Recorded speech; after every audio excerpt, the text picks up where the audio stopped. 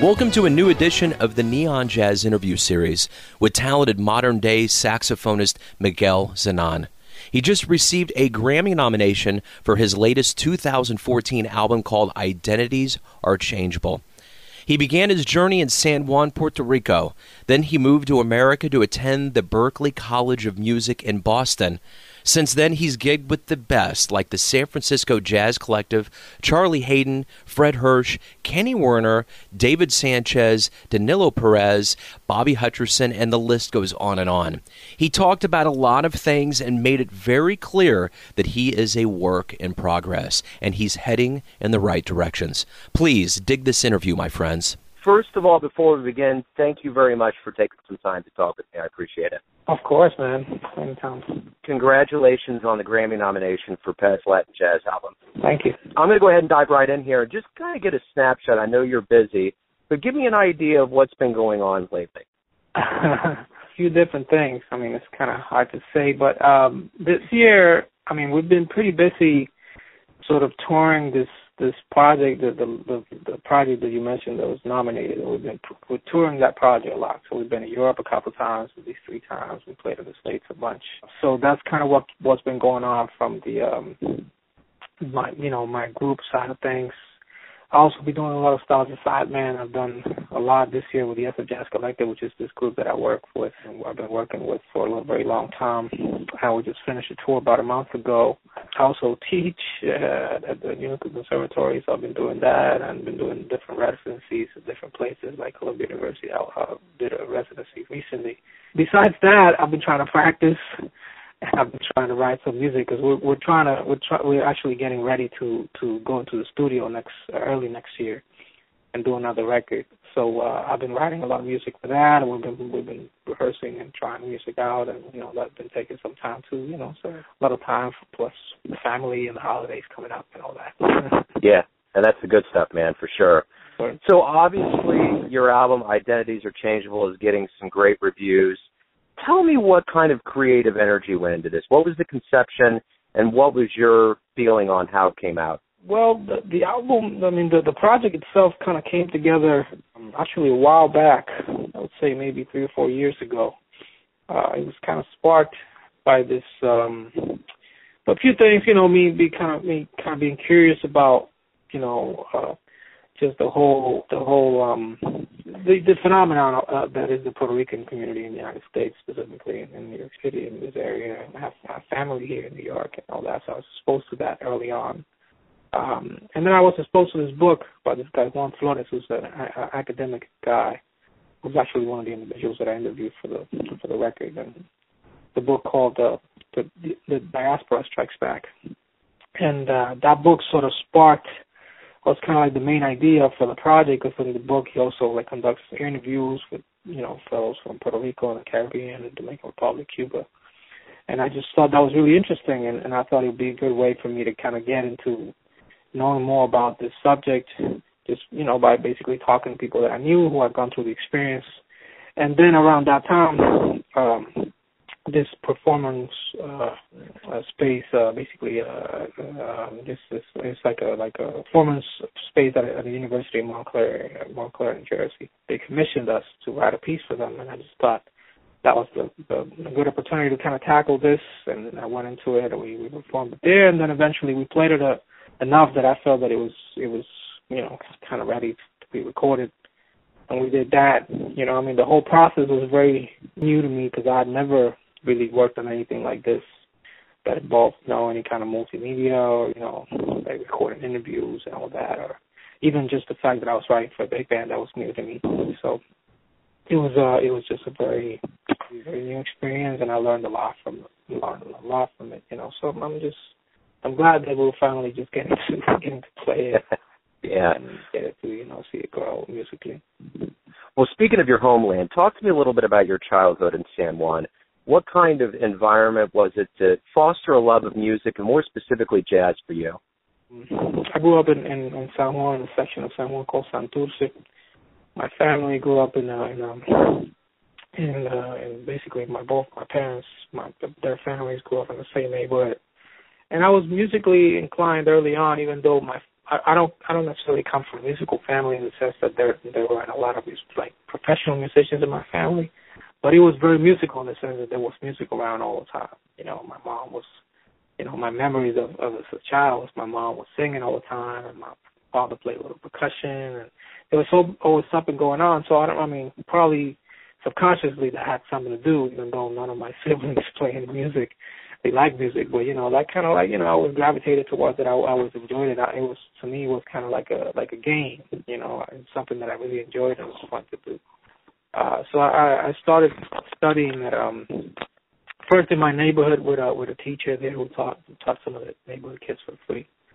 And then eventually I ended up in a school called Escuela Libre de Música, which is sort of like a performance middle school and high school, which focuses on music. And I went there from 7th grade to 12th grade. And you know, it was all classical training, so that's my first saxophone lessons, and sort of my first exposure to being around, you know, all the kids like me who like music. And it's a really good school, really good, really solid training, you know.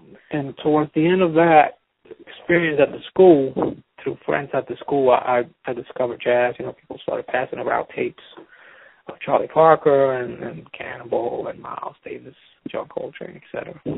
And I was really attracted to it immediately. You know, I was attracted to this idea of improvisation, which is not really exclusive of jazz, but you know, I just thought the way it was built into the music was really deep. You know, it was kind of coming out of this language, which I didn't really understand, but it's really attractive to me.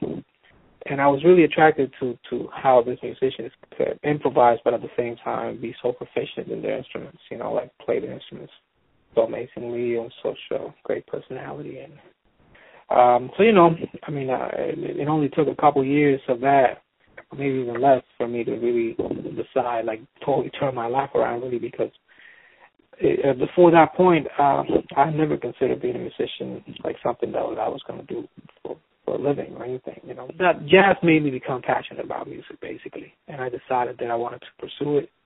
So it took me a couple of years, but I eventually ended up gathering enough funds to, you know, pay tickets and, you know, get like a running start to be able to go to school in the States, in Boston, actually. And then, you know, I moved over here, and it's, you know, went to school and just kind of kept it going after that. Talk to me about the saxophone. What was it that attracted you to that instrument at the beginning?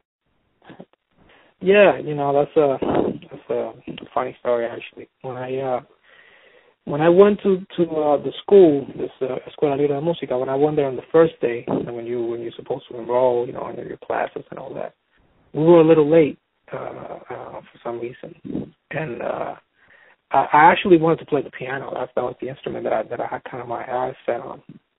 But when we got there, everybody had the same idea. You know, it's a popular instrument, so all the spaces for piano students were taken. And I think somewhere in my family had a saxophone somewhere, you know, and had already, you know, played it a little bit because I had studied with this gentleman in my neighborhood. I played it, you know, played a couple of notes, kind of fooled around with it. They said, you know, we have some space in saxophone and guitar and something else, I don't know, bassoon or something. And I was like, man, I already have a saxophone. I might as well just take the saxophone. But it was the kind of thing where I was a lot more attracted to music in general than to a specific instrument. Of course, the saxophone eventually grew on me and, you know, became my voice or whatever. But it wasn't like the saxophone wasn't the reason why I wanted to study music. I just wanted to play something, basically. So let's talk about your journey from San Juan to America. You come to the Berkeley College of School in Boston. What was that kind of different culture of America, and then getting involved in such a high-caliber school? What was that like for you? Well, you know, the main reason why I ended up moving to the States was because once I decided that I wanted to pursue jazz, you know, basically I wanted to learn what jazz was. I wanted to understand what was going on. I realized that I couldn't do that in Puerto Rico, you know, because there weren't any like high education institutions there that could teach me. There wasn't anyone there who could teach me, you know. So I realized that I had to come to the States. So Berkeley seemed like the place to go. I knew a couple of people who had gone and they really liked it, and, you know, they had really good faculty and alumni and all that. So I kind of set eyes on Berkeley, and eventually ended up making it over there. It was on one side of things, it was really kind of like paradise, you know. I mean, Berkeley's a great school and all that, but it wasn't necessarily about the school. It was just for me to be in an environment where everyone, you know, was as hungry as I was, or even hungrier to learn. And you know, it was like 24/7. That's all you did, you know, just play and listen to music and talk about music, and you know, and that's kind of what I was looking for in a way. And also getting there and realizing that I was so far behind compared to most of my peers, you know, in terms of like, you know, the jazz language and just, you know, information and history, you know, because everything I had learned up to that point about jazz, I had learned on my own. It was encouraging, you know, just to see how much information was out there for me to learn and all that.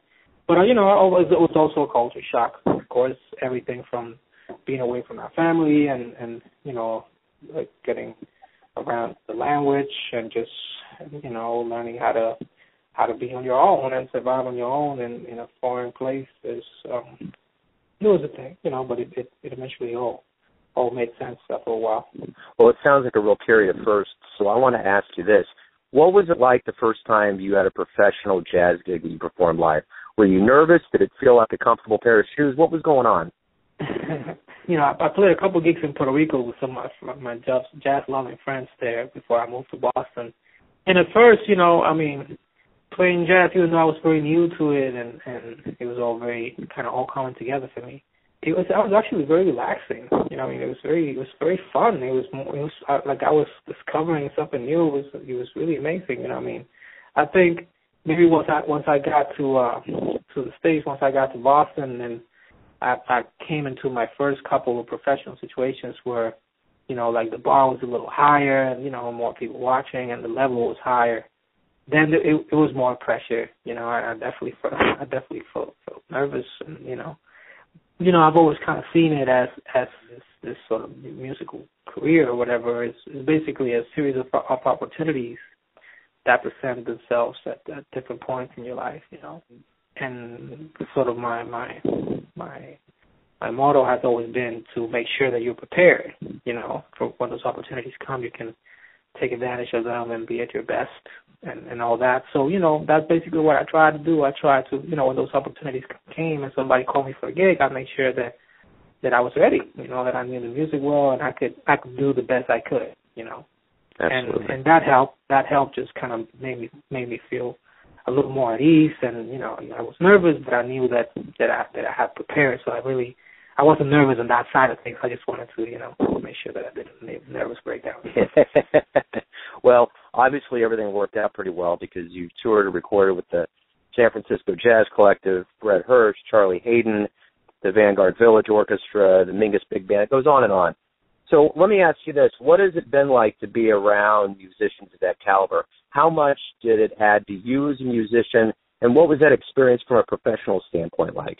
That's probably been the greatest learning experience for me out of this whole thing, just being around musicians who are more experienced, who are older, who can teach me things, even when they're not trying to teach me. You know, you can just learn by example. And when I got into music in general, not even jazz music, I mean, my goal was always to play with other people. That's kind of like what I wanted to do, especially like people that I admired. And once that started happening, it was almost like for me, it was like that was already it for me. I didn't really need much more because, you know, if you get to play with your heroes and learn from them and feel like you're getting better in the process, for me that was it. That, you know, I had basically achieved what I was trying to achieve, which was basically get to a level where I could actually play with this guy that I was listening on record like 10 years before or something like that. So it's really an amazing feeling. It's the greatest feeling, really. So now in 2015, you got a Grammy nomination, over 9 recordings as a leader. What do you do as an artist to evolve and reinvent yourself, not only as a conceptualist of music, but as a producer? What do you do on a regular basis to keep that fresh and evolving? For me, there's a couple sides to that. You know, I'm an instrumentalist, and my instrument is my musical voice in a way. So I try to stay on top of my instrument. I practice as much as I can whenever I have the time, and make sure that that's not going to present something like an obstacle. It's not going to be an obstruction. Same thing with writing music and making sure that I'm doing the work that I need to do. I feel that once you're doing this for a while, it becomes a job. Like everything else, and you got to be looking out for the business side of things and making sure things are working out. And it's like you pay the rent, how you support your family, but at the same time, I really try to be focused on what the task really is for me, which is really to try to be better today than I was yesterday. So yeah. I just put in the work and focus on being concentrated on trying to better myself. So let me ask you this. I saw a graphic a while back where Miles Davis was sitting there and it said above him, "It took me years to find my voice." As a musician, you play music, but more specifically, you are communicating something to this outside world. And obviously, for a musician like you, you've moved enough to move people that are giving you kudos for an award that is huge. So you obviously move people with your voice. What do you, on a musician's level, believe that your voice is? What are you saying? Wow. It's hard to say from my perspective, but I think that it's definitely a combination of a lot of people that I admired. I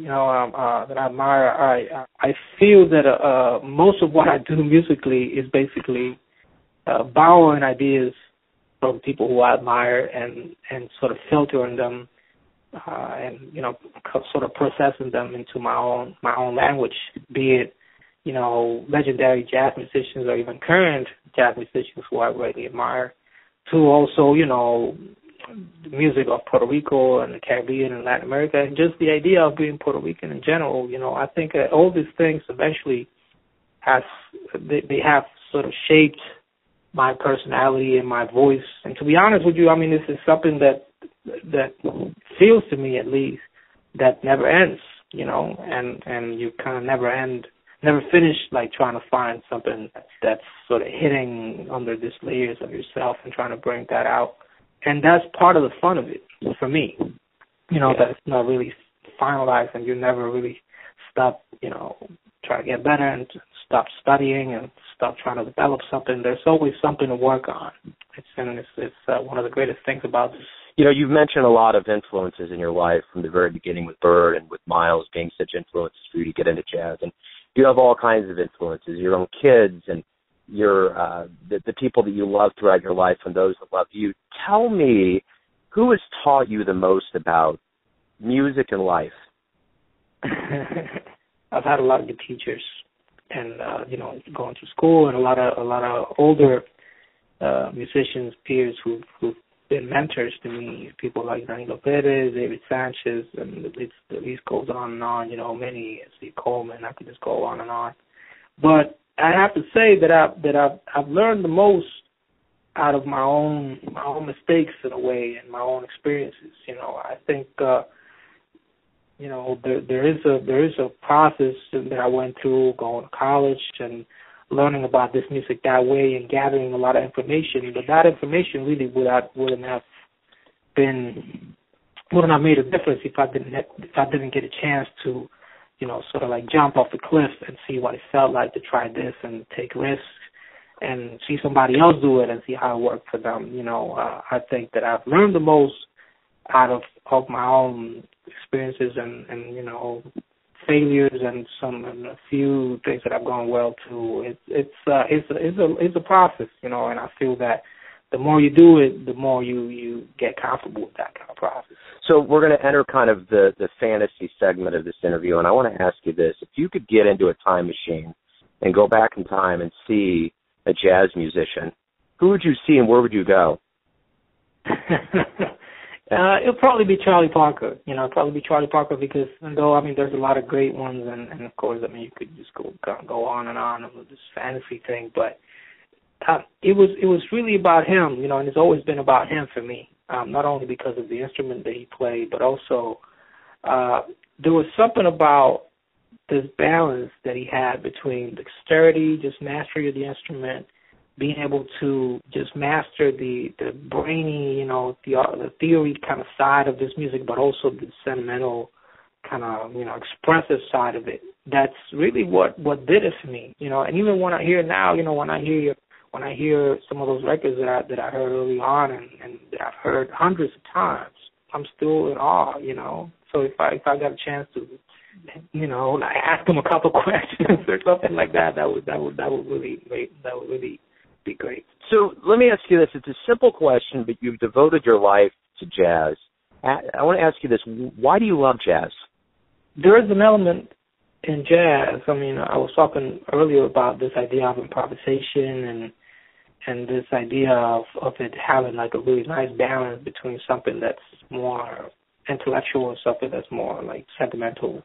And those are really a lot of great things to love about this music. But for me, it really comes down to, you know, it gives you the opportunity to take risks constantly.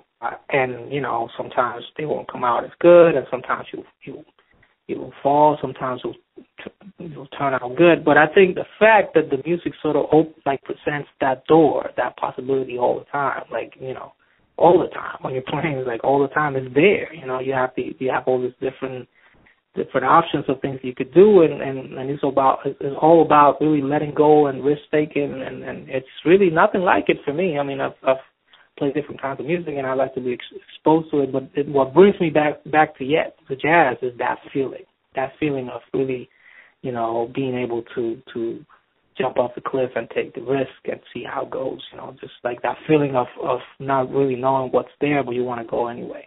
What do you like the most about waking up every day?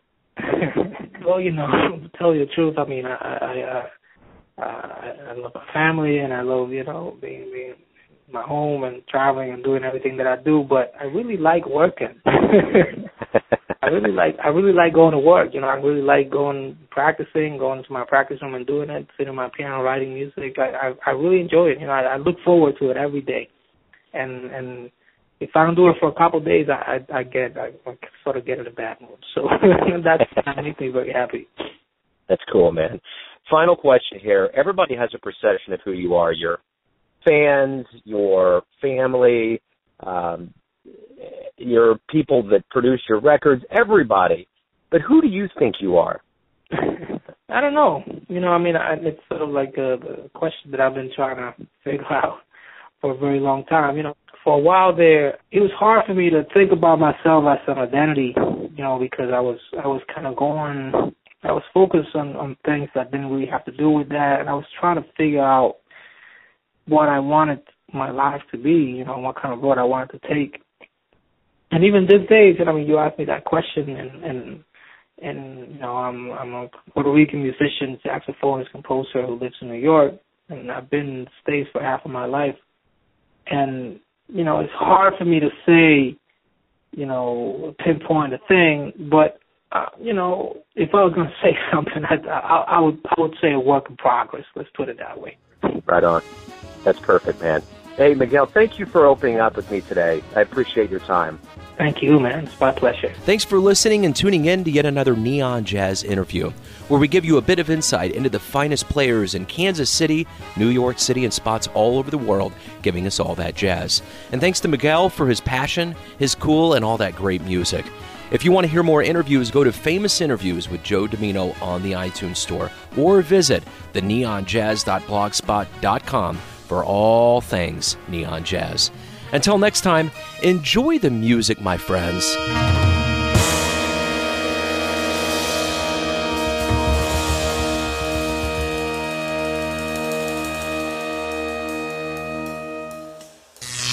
Neon Jazz.